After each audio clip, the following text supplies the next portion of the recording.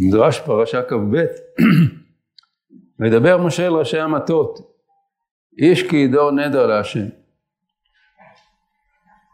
הפרשה של נדרים היא פרשה שמופנית אל כל אדם ואדם, בן אב לביתו, בן איש לאשתו. זה לא עניין של ראשי המטות דווקא. באמת יש פה קושי מסוים להבין למה זה נאמר אל ראשי המטות. אומר המדרש, הדאוד הכתיב ונשבעת חי השם באמת במשפט ובצדקה. אמר להם הקדוש ברוך הוא לישראל, לא תהיו סבורים שהותר לכם להישבע בשמי אפילו באמת. אפילו באמת אין אתה רשאי להישבע בשמי, אלא אם כן יהיו בך כל המידות האלו. את השם אלוקיך תירא. מביאים עכשיו פסוק מדברים שמדבר על זה שלפעמים יש מצווה להישבע בשם השם. מתי? את השם אלוקיך תירא, שתהיה כאותם שנקראו יראי אלוקים. אברהם, איוב ויוסף. אברהם דכתיב כי אתה ידעתי כי יראי אלוקים אתה. איוב דכתיב איש תם וישר יראי אלוקים. יוסף דכתיב את האלוקים אני ירא. הווה את השם אלוקיך תירא, ואותו תעבוד. אם אתה מפנה עצמך לתורה ולעסוק במצוות, ואין לך עבודה אחרת, כלומר עבודה אחרת של פולחן אחר, כמובן לא הכוונה לאסור בן אדם לעבוד, אלא שאתה עובד את השם, בכל דרכיך אתה עובד את השם, לכך נאמר אותו תעבוד. וכי השם אלוקיך אש אוכלהו, אלא לומר לך שכל המשיא ביתו לתלמיד שקורא ושונה, ואוסף רק מתיה, ומענה ומנחסיו, זהו שנאמר עליו, ובו תדבק. כתוב בפסוק שם, את השם אלוקיך תירא, ואותו תעבוד, ובו תדבק, ובשמו תשבע. אם יש בך כל המידות האלו, אתה רשאי להישבע. ואם לא, אין אתה רשאי להישבע. המדרש אומר שבשביל להישבע, אפילו מתוך כוונה לקיים, להישבע באמת, אסור לאדם אלא אם כן, הוא באמת, יש בו כל המידות האלה שהוא נשבע בשיא הרצינות לשם שמיים. גם ירא אלוקים, גם עובד אותו, גם דבק בו, בכל המובנים שחז"ל נתנו למילים האלה, ויש בך כל המידות האלו, אתה רשאי להישבע, אם לא בין אתה רשאי להישבע. מעשה בינאי המלך, שהיו לו 2,000 עיירות, וכולם נחרבו על שבועת אמת. כיצד? אומר אדם לחברו, בשבועה שאני הולך ואוכל כך וכך, במקום פלוני. בשבועה שאשתה כך וכך, והיו הולכים ומקיימים שבועתם, ונחרבו. מה נשבע באמת ככה? נשבע על שקר על אחת כמה וכמה. המושג הזה של להישבע בתור דבר שהוא נעשה בקלות ראש, ונשבע לך שכך וכך.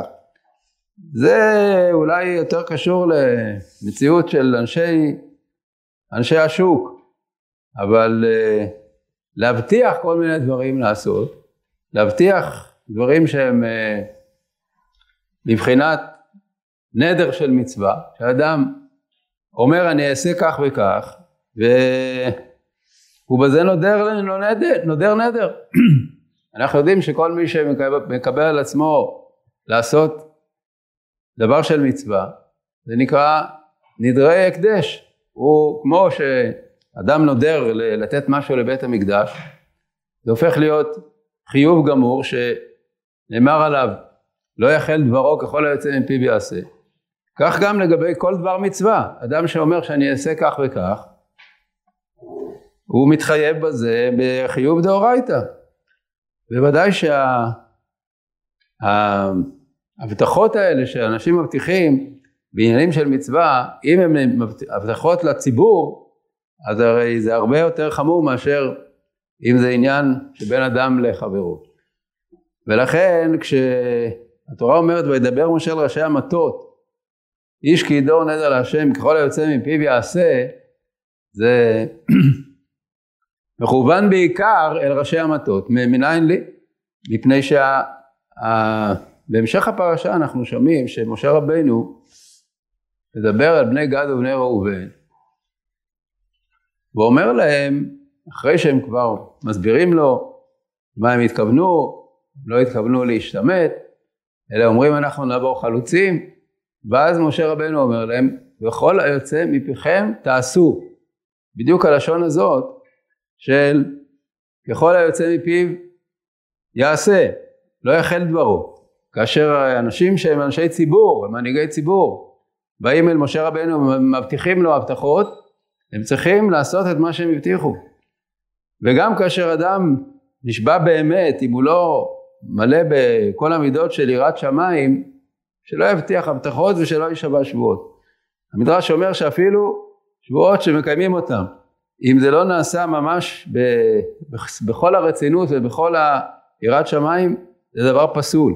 על אחת כמה וכמה, נשבע באמת ככה, נשבע על שקר, על אחת כמה וכמה, מה פירוש נשבע על שקר? לא שהוא עכשיו אומר שבועת ביטוי על משהו שהיה בעבר והוא משקר, הוא עכשיו משקר בזדון. לא על זה מדובר שאומר אני אעשה כך וכך. אם הוא איש שמבטיח לאחרים, בפרט אם הוא איש ציבור שמבטיח לאחרים, אז אוי ואבוי לו אם זה הבטחת שווא, זה נשבע על שקר, הוא נשבע שבועת ביטוי לעתיד, הוא אומר שהוא יעשה כך וכך, מעשה של מצווה, מעשה שהוא צורך הציבור, בסופו של דבר הוא לא עושה אותו, זה דבר חמור ביותר, ולכן הוא מופנה בראש ובראשונה אל ראשי המטות, כי כפי שאמרנו, ההבטחות של אנשי ציבור, כמו שאמר משה לבני גד ובני ראובן, היוצא מפיכם תעשו, אל תבטיחו הבטחות ובסופו של דבר תתכחשו להם. דבר אחר לגמרי, ממשיך המדרש ואומר, נקום נקמת בני ישראל מאת המדיינים, ואחר תאסף אל עמך.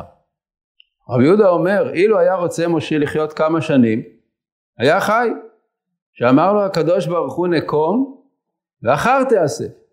תלה כתוב מטתו במדיין. אלא להודיעך שבחו של משה, אמר בשביל שיחיה יעקב נקמת ישראל, מייד וידבר משה אל העם לאמור, יחלצו מאיתכם אנשים לצבא.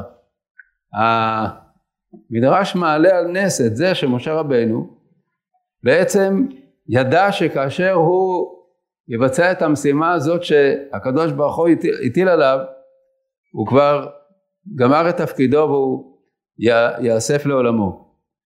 ואחר תאסף. אבל הוא היה יכול לחכות, לא צריך מיד לעשות את המעשה כדי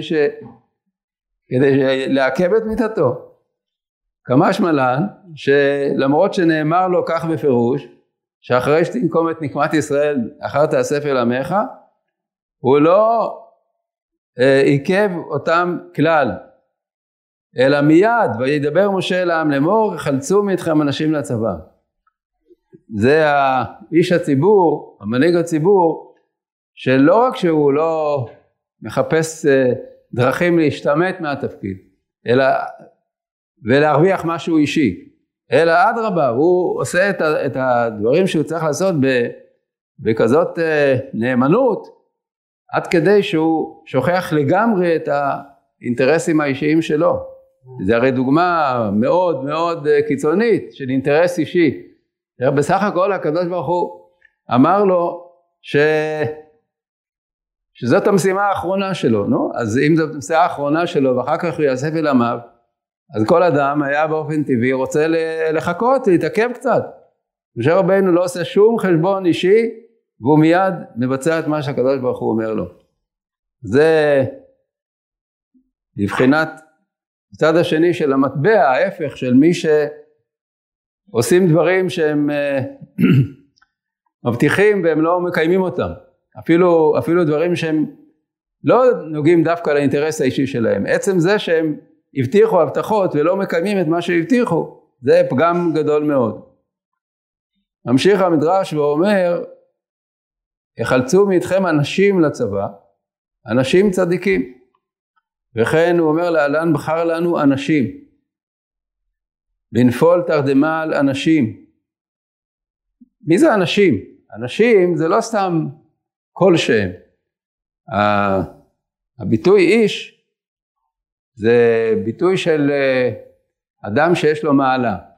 כמו שכתוב בתהילים, גם בני אדם, גם בני איש. מה ההבדל בין בני אדם לבני איש? בני אדם זה כל מי שנולד מהאדם הראשון, או כל מי שהוא בבחינת אדם שהוא עפר מן האדמה.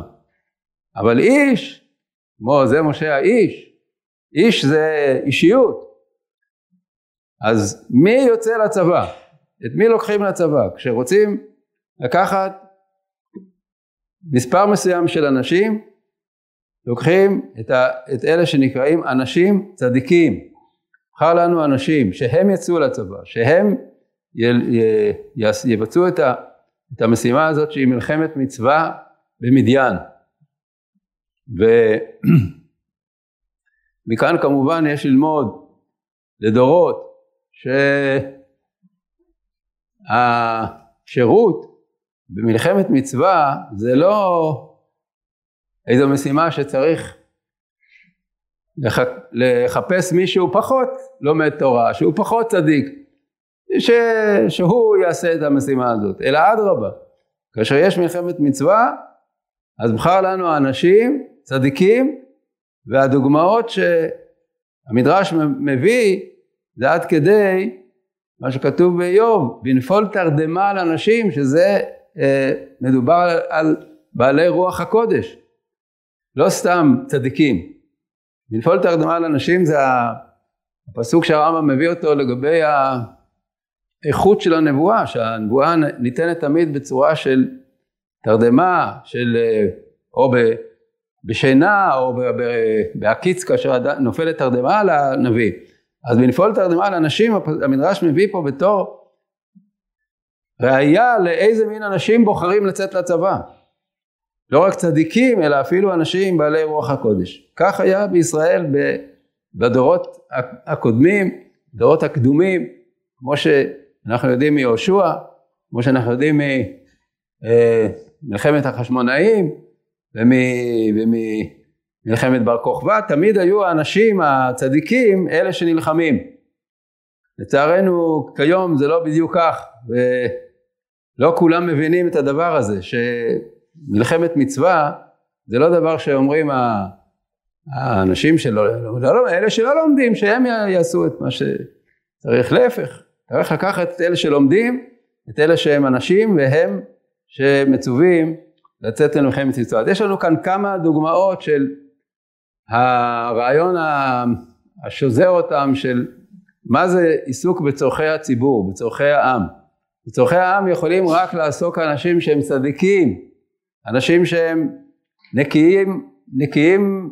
נקיי דעת ונקיי כפיים, ועליהם הכתוב סומך. והכתוב אומר, אדם כזה הוא צריך להיות מי שמנהיג ומי שמבטיח ומי שנשבע. מי שהוא לא כזה, זה דבר שהוא חלילה יכול להיות